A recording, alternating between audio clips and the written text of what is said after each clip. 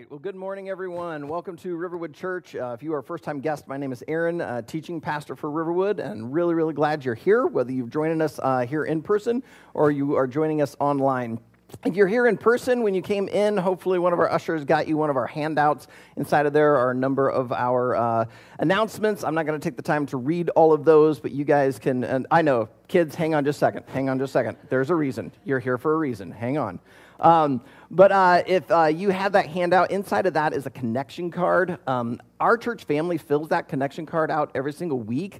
Just put our name on the top, and then on the back we put prayer requests, if we sign up for various things, use it for whatever. But if you're a first-time guest and you're willing to fill that out, if you'll drop that in our giving box, we will donate $5 to Compassion International on your behalf.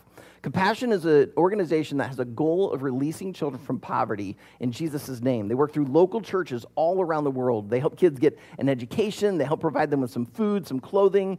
But ultimately, they want these kids to have every opportunity to hear about the life-changing news of Jesus.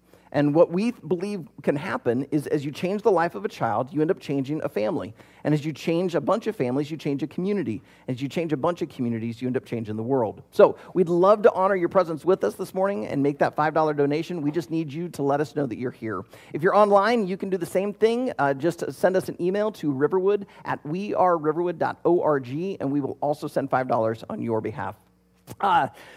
All right, tonight we are hanging out at the Badura's house, so you can see the address up there on the notes or in your handout, so please come. They're going to have some s'mores. Please bring some snacks to enjoy. If you have an outdoor game, they've got some stuff. They even have a trampoline, kids. All right, so moms and dads, you can already start praying that none of your children break any bones or anything. It's going to be a ton of fun. All right, so just come hang out tonight for an hour, 2 hours, whenever the Baduras kick us out, but just come and enjoy. They live on a cul-de-sac, and so there's not a ton of parking. So some of you, if possible, you might want to carpool over or just be prepared to make the trek up the hill. They do live on top of a hill. I've always wondered how they get home when there's a big snowstorm, but they somehow do it. All right, but it's going to be a ton of fun tonight, so please come hang out with us. Then in a couple of weeks, we've got a couple of big things happening. First of all, we're going to have volunteer appreciation. We're calling it Volunteer Roundup. Basically, for those of you who are already volunteering, we just want to say thank you. So we're going to provide a hot dog meal, but we also want to just kind of cast vision for this next year. As school's getting started and we kind of hit into a new groove, we just want to kind of remind you, here's what Riverwood's all about.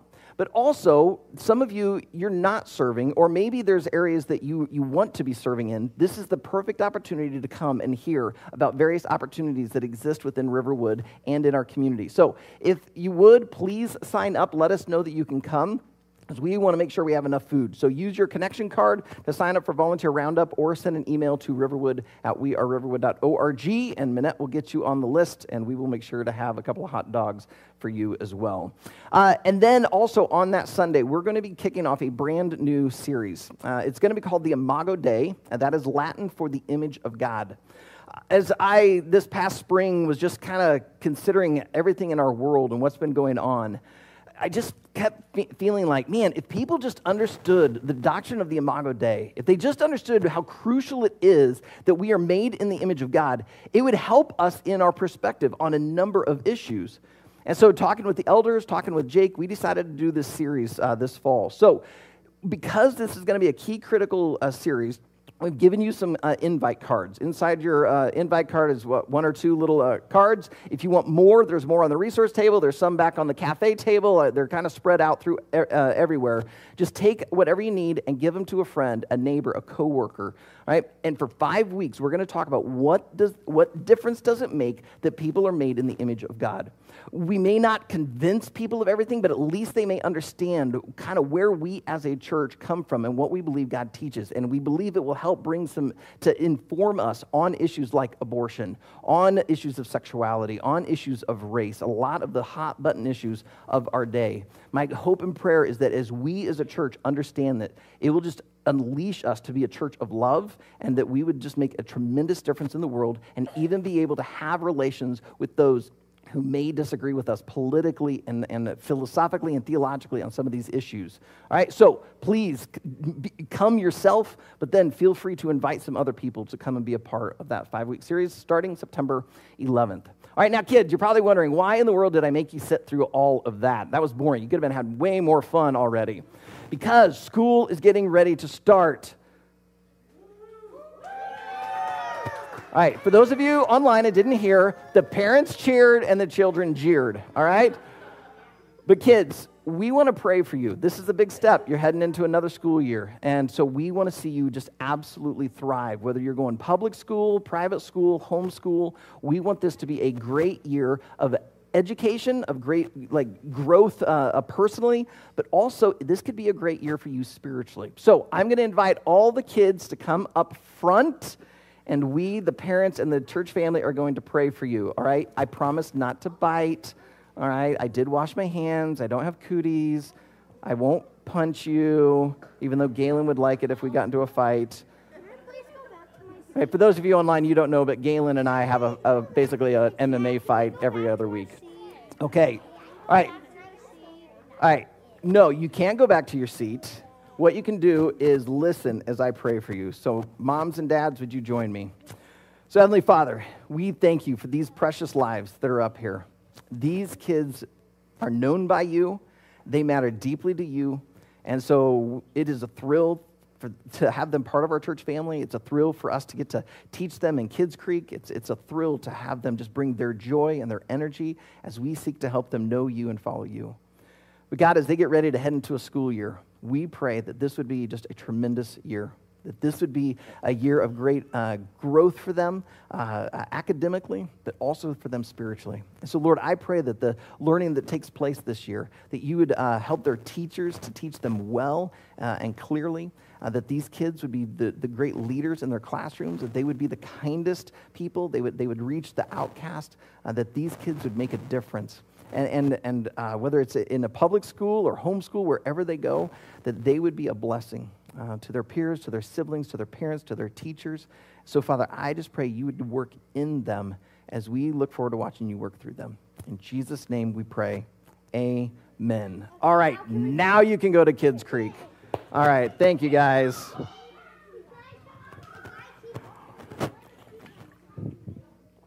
Oh, now I'm wishing I had an opening story about children. When Leanne and I, about 13 months after we got married, and about 2 months after our college graduation, we jumped in the car and drove to Chicago, Illinois, where we participated in a 3-week-long missionary candidate school. I used to tell people that we went to candidate school, and they thought I said Canada school. No, we did not learn about our northern neighbor. We were learning about what it would mean to be a missionary overseas. We were applying to become missionaries to Venezuela and work at a school called Christensen Academy. But it meant we had to participate in this 3-week school where they basically poked and prodded every part of our spiritual lives, our theology, our mental health. I mean, it was all of it, to see if we were going to be qualified to go and serve in Venezuela. Well, because it was a Christian missionary training, they decided to start things on a Sunday morning. So I think we got there probably Saturday night, checked in. We were staying on the campus of Judson College, staying in the dorms. So we made our way to the chapel that Sunday morning. Haven't really met too many people yet. And as we walk in, there's a group of people up at the stage. And it was pretty obvious that these are the leaders. But as I'm observing them, there was one particular guy that stood out. And not because he was taller than everyone else or, bigger. No, actually it was the opposite. He was a little shorter than everyone else.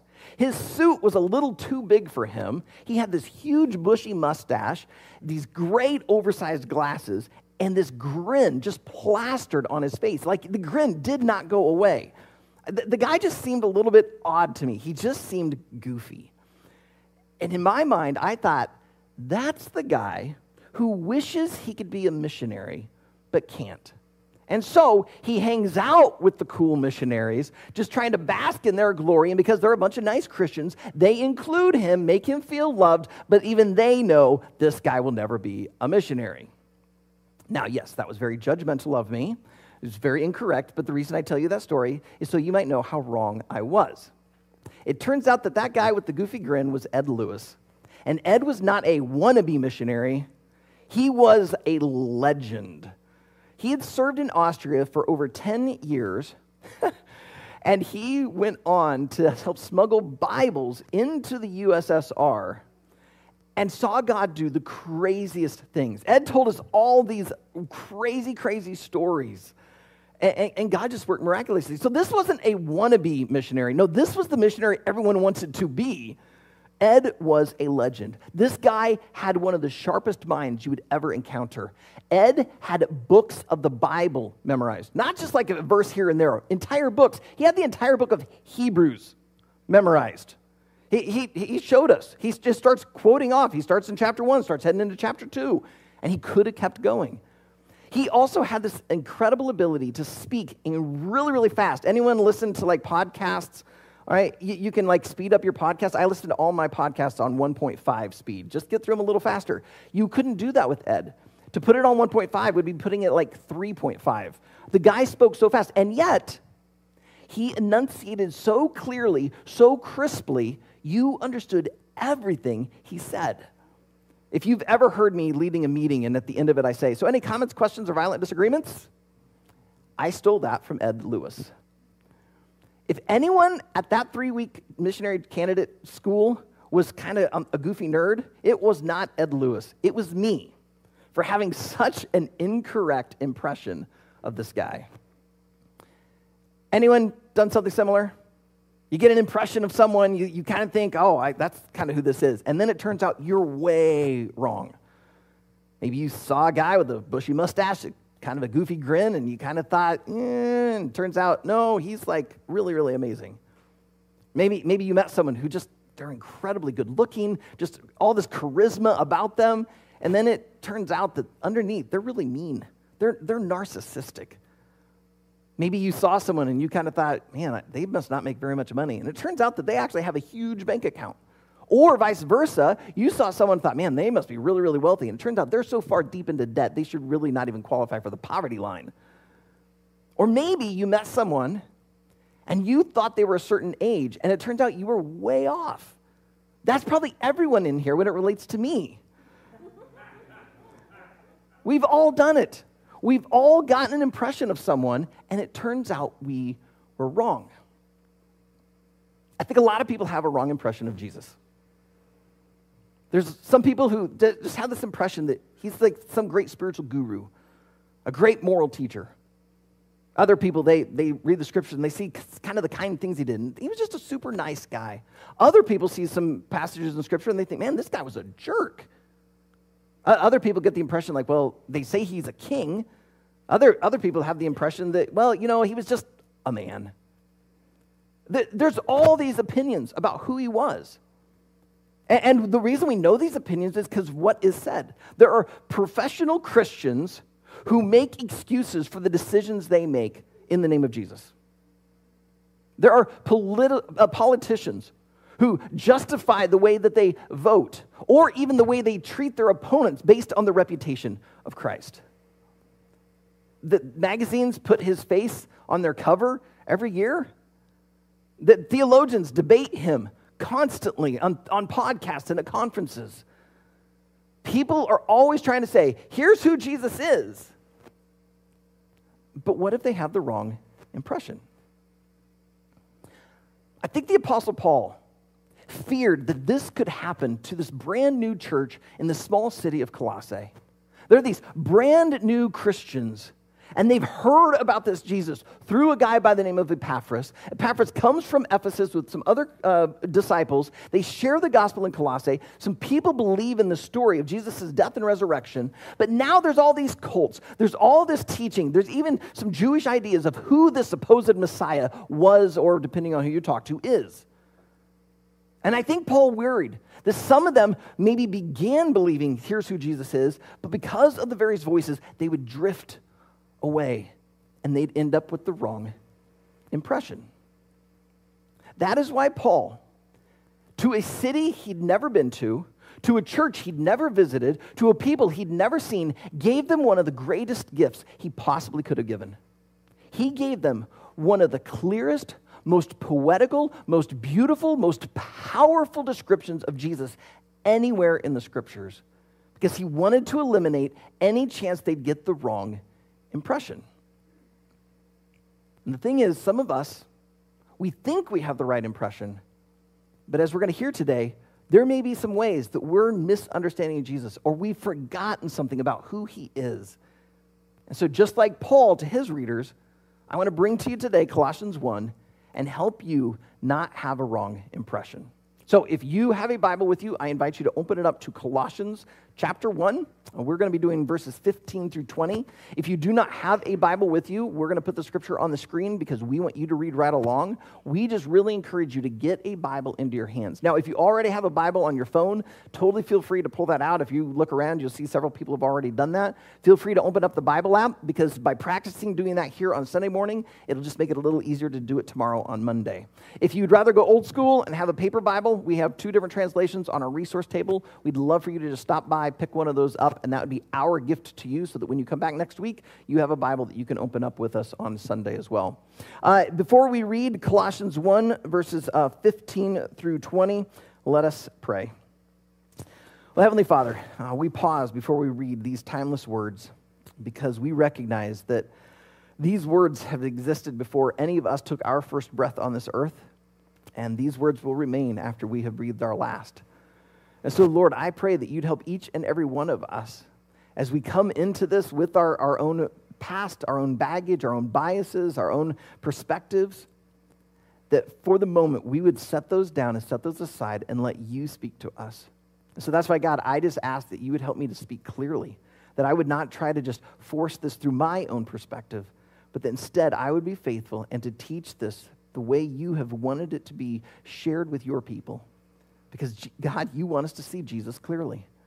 And so, Lord, I pray that you just begin to shatter some impressions, that we'd begin to see very clearly who Jesus was and is, so that that would make all the difference in our lives. Because, God, if we're going to live like Jesus lived and love like Jesus loved, we really need to get a good, clear picture of who he truly was and is. That's why we ask for you to be our teacher. So open our eyes, open our ears, open our minds, and open our hearts to you. In Jesus' name we pray. Amen. He is the image of the invisible God, the firstborn of all creation. For by him all things were created, in heaven and on earth, visible and invisible, whether thrones or dominions or rulers or authorities. All things were created through him and for him. And he is before all things, and in him all things hold together. And he is the head of the body, the church. He is the beginning, the firstborn from the dead, that in everything he might be preeminent. For in him all the fullness of God was pleased to dwell, and through him to reconcile to himself all things, whether on earth or in heaven, making peace by the blood of his cross. Anytime you study a passage like this, one technique, Bible study technique you can apply is looking for patterns or repetitious words. So as I read that aloud and as you were looking there on your phones or in your Bibles, maybe you noticed the same 2-word phrase that jumped out at me. As I began studying it this week, I noticed that Paul uses the phrase all things several times. In the ESV, they have it translated in there 5 times in these 6 verses. And as I studied through it, I think it's kind of inherent in 2 other places. So I would argue that there's 7 times Paul is using this idea of all things. What we're going to see today is Paul wanted his readers, and by extension us, to understand 5 things about Jesus. That he is a God of all things, he's over all things, he's the creator of all things, the sustainer of all things, and the reconciler of all things. Now, if you are a note taker, there are some blanks. You can fill those blanks in there and take notes along with this. But those are the 5 things we're going to see out of Colossians 1, 15 through 20. The first thing is that Jesus is God of all things. And we see this right away in verse 15. Paul writes that he, Jesus, all right, now we know it's Jesus because back in verses 13 and 14, which we looked at last week, it was very clearly about Christ. It's continuing to flow out of that. So when you put it in context, you realize the he is Christ. So he, Jesus, is the image of the invisible God, the firstborn of all creation. In a moment, we're going to get to that word firstborn. So let's first look at the first half of this verse. He is the image of the invisible God. In this short phrase, Paul packs a ton of theological truth. Right? The first thing is that God. Right? He just assumes there is a God. But then he describes that God as invisible, which just like we're not surprised that he mentions God, we're not surprised that he calls God invisible. Jesus in John chapter 9 says that God is spirit. Spirits are invisible. And so, God is invisible. What is surprising in this, though, is that he describes Jesus as the image of God. Some translations, just to make it abundantly clear, say that he's the visible image of the invisible God. Anyone here ever walked through a room in the dark? Yeah. Even in a room that you are familiar with, you still tend to just go a little slower. You tend to just kind of put your hands out, right? Many of you don't know this, but oftentimes here at Riverwood, I'll be taking stuff out to the trash or to the recycling bin, and we park those back here, and this room is dark. Now, I walk right by the light switch, but I'm cheap. I don't turn on the light. I walk through the dark in here because I'm stupid enough to think that that exit sign and the little nightlight that's over there will be enough for me to see. However, one time, I whacked the chair that Sam is sitting in, and ever since, I kind of walk through the dark like this. Now, all I would have to do is pull out my phone, pop on the flashlight, or hit the button and turn on the lights, and I would walk with a lot more confidence. Jesus is our flashlight to God. If God is invisible, it's almost like he's in the dark, and some of us find ourselves going to God like this. But when you realize that Jesus is the visible image of the invisible God, you can approach God with so much more confidence. Why? Because you can see through Jesus that God is love. Yes, the scriptures say God is love. There it is. But it's one thing to read it, to understand it. It's another thing to experience it. When you see that Jesus gave his life willingly for the sins of humanity, you realize he gave the ultimate sacrifice, that is true love. We also know that God cares for us, not just because it tells us in 1 Peter 5, but because Jesus showed care for the people. He fed the 5,000. He healed people. He spent time with them. He taught them. He cared deeply. If you want to understand what God is like, look at Jesus. He's the visible image of the invisible God. Now, maybe you're kind of on the skeptical side of things, and you're thinking, yeah, but Aaron, maybe he's just like an avatar. Maybe he's like an ambassador. Like you can't really see the United States. We're a mass land, but when we send, emissaries, ambassadors, they represent. So maybe like Jesus just simply represents that he's not actually God, but he just, represents God. Well, I think Paul maybe anticipated that. That's why he clarified even further down in verse 19. He says that for in him, in Jesus, all the fullness of God was pleased to dwell. Most of you know I have 4 children. One of my delights as a dad was watching my kids engage in activities that they wanted to do and they were good at. Like, it was so much fun to watch my daughter go out for mock trial. I had never tried anything like that in my life. And she was a natural. She was good. I used to tease her, like, do not become a lawyer and remind me never to get into a debate with you because you will win every single time. She was so good. My daughter, Megan, is an artist. And I can look at her stuff and I realize I am not just a biased dad. Like, she is talented. People pay her money for her art. She's good. The last 4 years, I have had so much fun watching my son Salem become a leader on the robotics team. This kid just gets it. He just comes alive. That's why it's no surprise that he's at Iowa State now, going to begin classes tomorrow, starting on a mechanical engineering degree. And for the last several summers, I've had so much fun either sitting in the stands or being down on the field watching my son Zion play baseball. Like, this kid just gets the sport. I think God looks at Jesus and just there's a part of him that just swells with pride and is just like, man, it's so much fun to see my nature in him. Now, don't get this wrong. Jesus is a part of the Trinity. The Bible teaches us that there's one God, but that one God is revealed in three persons, Father, Son, Holy Spirit. And even though there are three distinct persons, they are of one essence, one nature. They are one God. So God the Father is fully God, God the Spirit is fully God, and God the Son is fully God. But as Jesus took on human flesh, incarnated into this world to dwell among us, the fullness of God came with him, and God just delighted like a proud father, like, that's my kid. And I love to see my nature, who I am in him, because we are one. Jesus is fully God. That is why we can say that the first thing that Paul wants us to get, the first all thing, is that he is God of all things. Now, Paul could have stopped there. Like if you work things out theologically, the next four things we're going to see, that they all flow out of this idea that he is God of all things. But again, Paul's writing to a group of people who are in a place where there's Greek philosophy. They believe in multiple gods. There's some of the Jewish people who do not believe that Jesus was God. They have some different ideas about who God is. There were cults around who had all sorts of ideas. So he wants to make it abundantly clear what it means for Jesus to be God of all things. That's why the next thing he points out is that Jesus is over all things.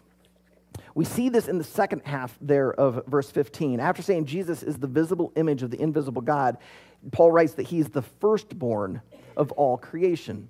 Now, we Western-minded Americans, we think very linearly, very chronologically. So when we see the word firstborn, we're thinking, oh, that's the first kid that came out of the womb, the first one born.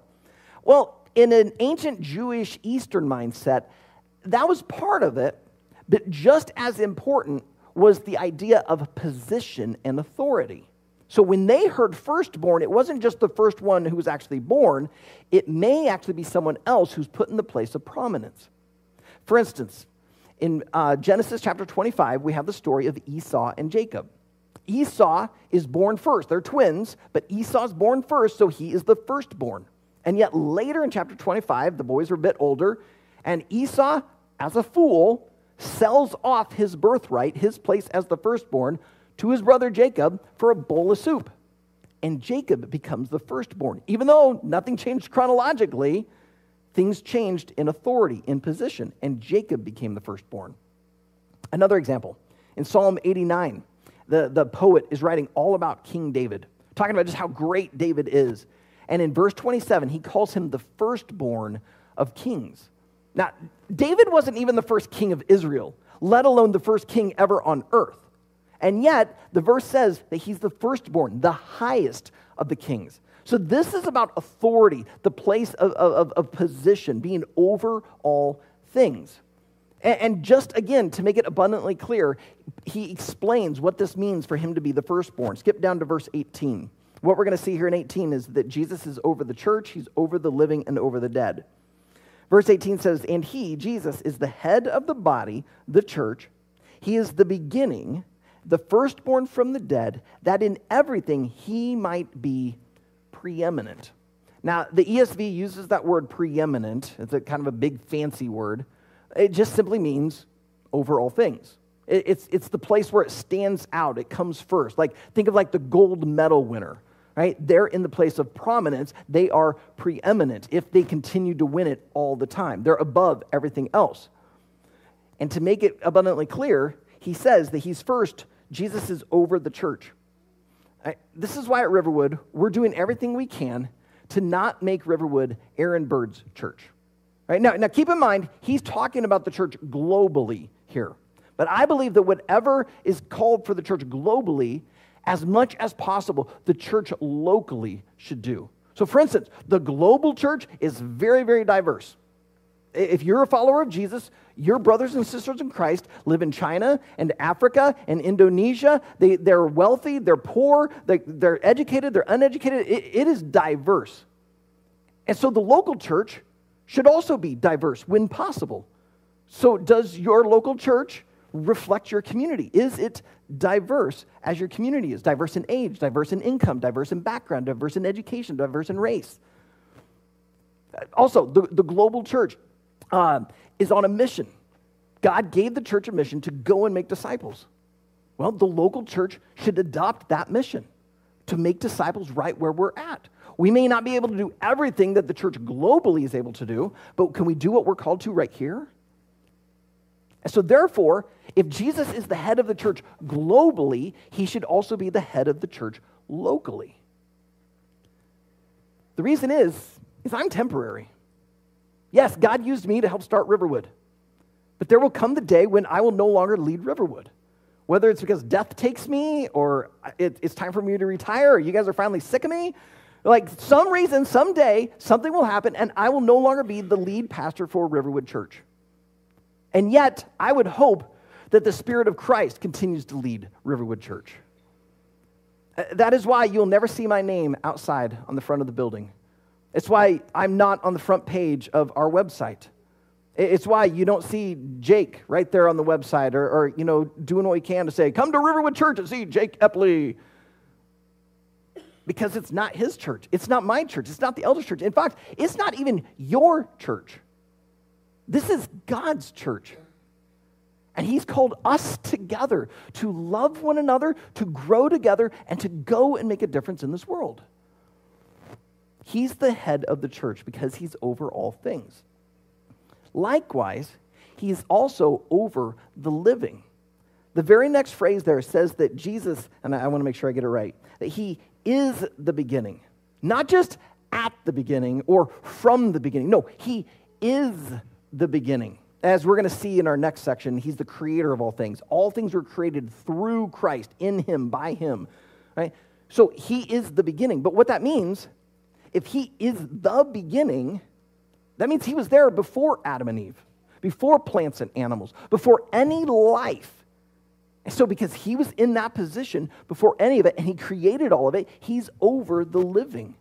But also, he's over the dead. The next phrase is that he is the firstborn from the dead. There's that word again. Jesus was not the first person to rise from the dead. Just from his ministry on earth, we see him raise his friend Lazarus from the dead. We see him raise a little girl, the daughter of a synagogue leader, from the dead. We see him raise a son of a widow from the dead. All right, so just in Jesus' ministry, he raised 3 people from the dead before he ever rose from the dead. And if you go back in the Old Testament, I know of at least one example in the Old Testament. There was a prophet named Elisha. There was first Elijah, then his next guy, Elisha. After Elisha died, there was a funeral procession that was taking place. These Israelites are carrying their dead family member, and they're going to go bury him, when all of a sudden a Moabite raid comes in. I think this is 2 Kings 13. They freak out, they get scared, so they just dump the body into a grave where Elisha's bones are. But as soon as the body of the dead person touches the bones of Elisha, he comes back to life. He's got to climb out of the tomb and then run for his life so he doesn't die again, because here come the Moabites. It's kind of a crazy story. So Jesus is not the first to be born from the dead. So again, it means authority. Because you see, whereas the other people were raised to dead by God, Jesus himself rose himself from the dead. He tells us in John chapter 10 that he laid down his life willingly. But then he said, so that I may take it up again. Jesus rose himself from the dead. That takes power. That takes authority. That's why he's the firstborn of the dead. Because he's over all things. He's over the church. He's over the living. And he's even over the dead. Now, to the next one that I alluded to earlier. Jesus is also the creator of all things. Look at verse 16. For by him, you could also translate it in him.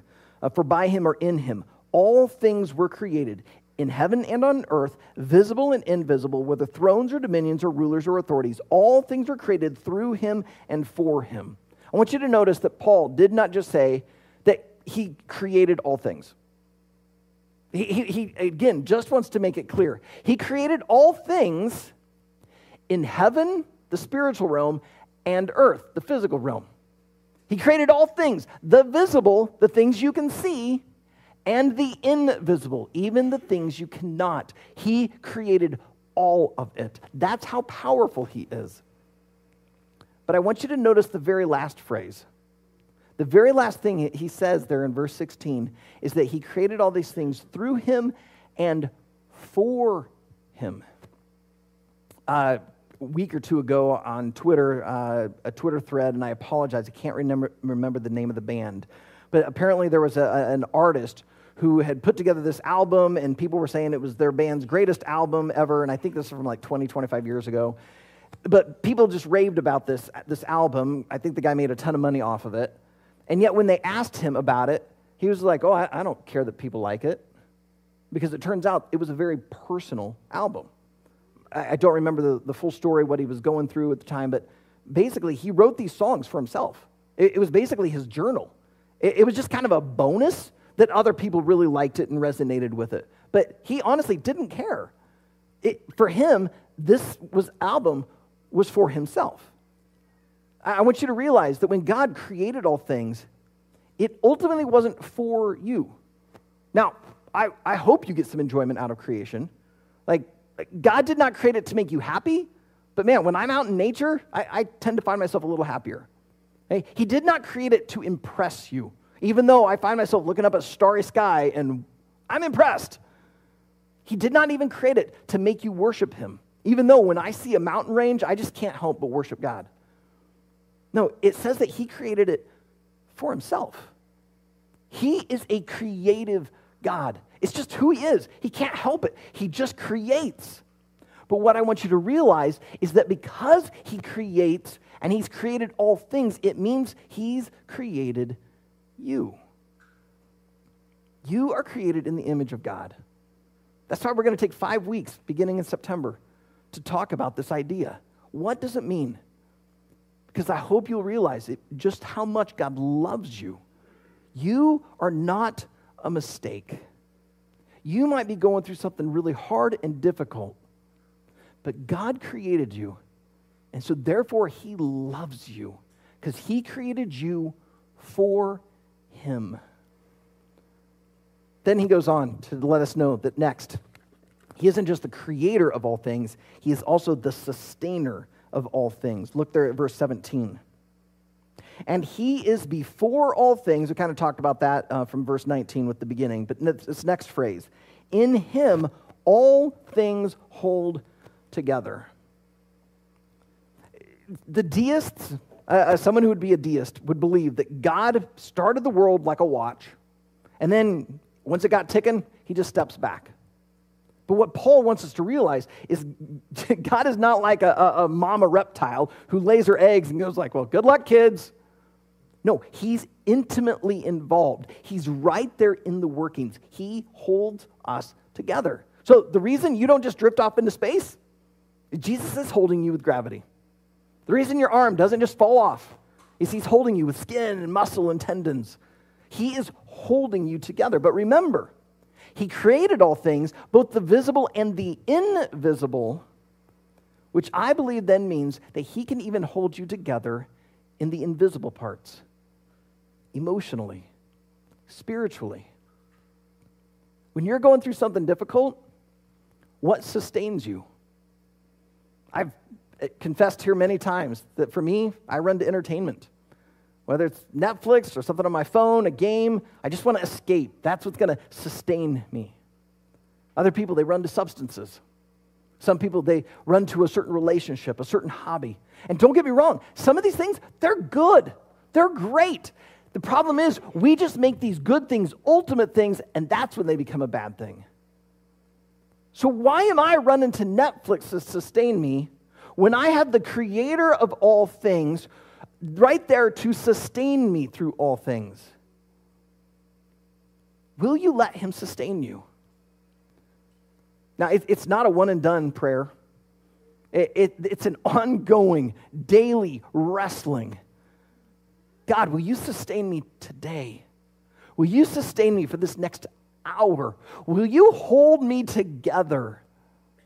The word that gets translated hold together there in the Greek, it could also be translated continue or endure. Do you need to continue through something? Are you going through something hard and you need to endure? Run to Jesus. Let him sustain you. Let him hold you. Let him be your super glue of your soul, the rubber band that wraps around you so that you're held together. But Paul wants us to realize one more thing about Jesus. He's not content to just simply sustain us. He is also the reconciler of all things. When Adam and Eve ate of the forbidden fruit in the Garden of Eden, they broke everything. Actually, it's probably theologically more accurate to say that sin broke everything through the rebellious act of Adam and Eve. Think about it. They broke things spiritually. Right? Their relationship with God became broken. They broke things in the emotional realm. Things between Adam and Eve became broken. They broke the physical realm by breaking, like suddenly childbirth was going to be painful, labor and on the earth was going to be toil and hard and difficult. They broke everything. Well, if you were with us 2 weeks ago when we kicked off the series in Colossians, we spent some time in Genesis chapter 3.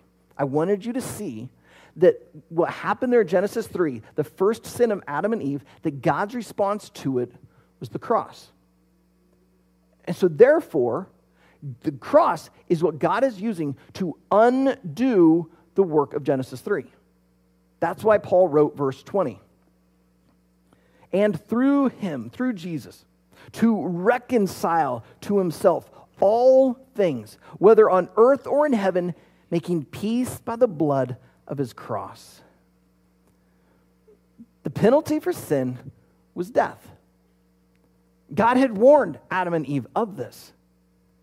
But when they sinned, rather than let them pay the penalty themselves, God allowed it to be transferred to some animals. Now, I want you to realize, first of all, God was sustaining everything through this. Even though everything fractured on the spiritual, emotional, physical planes, Jesus still sustained it all. If he wasn't able to sustain it, it would have been like when Thanos snapped his fingers and everyone just turned into dust. We would just be no more. None of us would exist. The fact that we are here in this broken world shows that Jesus sustains. But again, he was not content to just let it remain sustained. He didn't just wrap it with some duct tape and call it good. He wanted to bring actual healing, true healing, on the spiritual, emotional, and physical plane. And so he does it through the cross. When Adam and Eve sinned, they immediately realized they were naked. And it says that they began to take plants and leaves and try to cover themselves. But then we see, as they're being escorted out of the Garden of Eden, they're clothed in animal hide. God made for them clothing. But the only way God got that clothing was through the death of a creature. God had made this animal with life, but because his image was in humans and not in this animal, God killed the animal, took the hide, and covered Adam and Eve. God, though, wanted to reconcile all things to himself. He didn't want more animals to die. He didn't want people to be away. He didn't want the broken relationship. And so Jesus willingly came to this earth and willingly laid down his life for you. Because just as he created all things, which includes you, and he can sustain all things, which includes you, he can reconcile all things, including you. And so if you have a broken relationship with God, the reconciliation is through Christ. At Riverwood, we say that we want to invite the spiritually disconnected to find and follow Jesus. This is part of where we get this from. If you feel disconnected from God, even if you've gone to church your whole life, the way to see a reconciled relationship with God is through Jesus. Most people, when they realize that they have this broken relationship, they mark the moment in prayer. They confess their sin. God, I realize I have this broken relationship, and it's not because of you, it's because of me. And yet you loved me so much that you came for me. You, Jesus, died for me so that you might reconcile all things to yourself, making peace through your blood of the cross. And so because you, Jesus, gave your life for me, I now give my life to you. In a little bit, we'll be celebrating communion. If you have never prayed that prayer before, given your life to Christ, use that time. Just seek him. Be reconciled. But I also need to point out that not only does the cross of Jesus help to bring healing between us and God, that if the sin of Adam and Eve brought a broken relationship between them, then the beginning place for us to heal the relationships on this earth is through Christ. It is through Christ that we can see races come together. It is through Christ that we can even begin to see, I know this is going to sound impossible, to see political parties come together. It is through Christ that we can see the rich and the poor worship. It is through Christ that we can see all sorts of people come together as one. And so that means if you right now have a struggle in your marriage, there's a broken relationship, or you have a broken relationship with a parent or with a child, maybe a broken relationship with a former coworker, a current coworker, maybe with a neighbor, maybe with a former church member, maybe someone even within our church now. The beginning place for reconciliation is Christ. Now, I cannot guarantee that if you just pray a prayer, God, I want to see this relationship reconciled, that God will just make it happen. Because it's got to take two to come together. But I can at least tell you that if you don't come to Christ, if you don't humble yourself, you're probably not going to see it happen. But if you long to have reconciliation with that other person, begin on your knees. Chase after Jesus, who brought reconciliation between us and God, and say, would you now help bring reconciliation here? Now, this might be humbling, because as you surrender yourself to God, wanting this reconciliation, you may realize, I've done certain things to contribute to this brokenness. So this might be a painful journey for you, but it's going to be worth it, because on the other side is something beautiful. So do you have a broken relationship? Begin with Christ, because he's the reconciler of all things. So Paul wants us to know that Jesus wasn't just some cool dude. He wasn't just some spiritual guru. He wasn't just another earthly king. He is the God of all things. And as God, he is over all things, the creator of all things. He's the sustainer of all things and the reconciler of all things. But now let's go back to the beginning. After hearing all of this, do you realize that you've had a wrong impression? Maybe you feel like God hasn't been there for you. And so you've not been recognizing Jesus as God of all things. You have a theological understanding of who he is. You maybe have a little bit of practical experience with church growing up, and so you know some stories. But if you really, truly examine your heart, maybe you realize you've been living more like a deist, or even like a practical atheist. And you not recognizing Jesus as God of all things. Maybe as you examine your heart, you realize that your prayers have been kind of pathetic lately. There has not been a whole lot of trust. That your prayers reveal that you've had the impression that Jesus isn't truly over all things. You haven't been willing to give him these things. You've been trying to hold on to him, take care of him, because he just doesn't seem to do things the way I want, in the timing I want, so I guess I got to take care of this. And right now, God's saying, trust me with that. That situation, that relationship, the financial crisis, the health, give it to me, because I am over all things. Maybe some of you don't like yourself. When God made you, you think he must have made a mistake. I'm going to tell you right now, he did not. He is the creator of all things, and he created you. Because you're his creation, he loves you. He's passionate for you. Do you know how passionate he is for you? He was willing to die for your sins. He gave it all. And so if you've been beating yourself up, you're having this negative talk underneath, stop it. That's God's creation that you are verbally slandering and beating up. Instead, let yourself see that God loves you because he created you. He's creator of all things, including you. Now, it doesn't mean that whatever you're going through, the certain feelings are just going to magically change, but at least it's the beginning of the journey. Because through the gospel, not only can it heal our relationship with God and heal our relationship with others, it can also heal our relationship with ourselves. Maybe some of you, you're going through something really, really difficult right now and you just want to give up. You do not want to endure. You do not want to continue. And yet you're now hearing that Jesus is sustainer of all things. He wants to correct the wrong impression you've had that you're not going to make it. Instead, he wants you to run to him and let him sustain you, to hold you.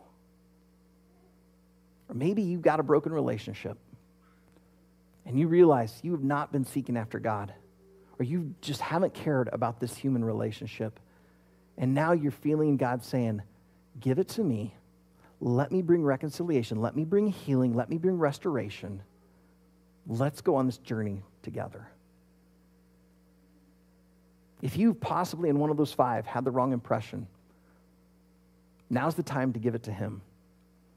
So I'm going to invite the worship team to come up, and they're going to lead us in a song as we open up the communion tables. If you are here today and you are a follower of Jesus, I invite you to come. I invite you to come to these elements, to seek after Jesus. And as you hold it, realize that God delighted for his full presence to reside in the human of Jesus, the only perfect human to have ever lived, but yet he went and died in our place so that we might have peace through his blood. And so maybe today, as you hold those elements, you need to take those, realizing that it was the God of all things who gave himself for you. Maybe for you, you need to reestablish your trust in him. And so you're going to take this today, realizing Jesus is over all things. Some of you, as you're seeking healing in your view of yourself, you're going to need to worship him today as the creator of all things, including you. Some of you, you need to worship him today as the sustainer. Some of you right now, this is your chance to be reconciled. In the Gospels, Jesus is talking to his Jewish audience, and he tells them, if you have something against someone, then when you're coming to the temple to worship and you're giving your offering, you're giving your gift, and you realize, I've got this broken relationship. He says, set your gift aside and go and make things right. Because these human relationships are so key and critical. They affect our heavenly relationship. And so maybe some of you, before you go to these elements, you actually need to pull out your phone and send a text. You need to text someone saying, hey, can we talk later today? Maybe you're going to actually need to slip out and go make a phone call. Or maybe there's someone here that you need to just walk over and say, hey, can we talk? Because God wants to see complete reconciliation. So maybe before you come to these elements, you need to have a horizontal repairing before you go back to the vertical. So Heavenly Father, I just pray right now for this next moment. Holy Spirit, there is absolutely nothing that can stop you. Humans try to set up borders. Countries have tried to shut you out. We've tried to ignore you. And yet, you are able to come into this building, into this room, into the minds and hearts of these people. And so, God, I just give you absolute permission, even though you do not need my permission to do anything, to do what you want to and need to do in these next moments. Heavenly Father, these are your people. You know them. Your image is in them. You love them. And that is why I ask that you now do what only you can do. Holy Spirit, pour upon them. Flow into them. Flow through them. Jesus, we are so thankful for who you are and what you did. We are so grateful you went to a cross to make peace through your blood so that we could be reconciled to you and we could be reconciled with one another. And so that's why, Holy Spirit, I just ask that you do what you need to do. That if someone here needs to be reminded that you are God, draw them to you in that way. If they need to be reminded of your sovereignty, bring that to their mind and heart. If they need to see you as creator, let them worship you as such. If they need to see that you are sustaining them, may they fall on their knees and thank you for that. God, whatever we need, would you do? Because it is absolutely impossible for me as one person to minister to every heart in the exact perfect way. That is why I'm so grateful that you are a God who knows us and loves us. So God, as we sing, as we partake of the elements, as we pray, may you minister, may you heal, may you restore, may you reconcile. And would you help us to have the right impression and realize that you, Jesus, are God of all things. And it's in his name we pray. Amen. So at any time during the song, feel free to get up and go to the tables. This next moment are for you and God to deal with together. But as you take those elements, be sure to do that in remembrance of him.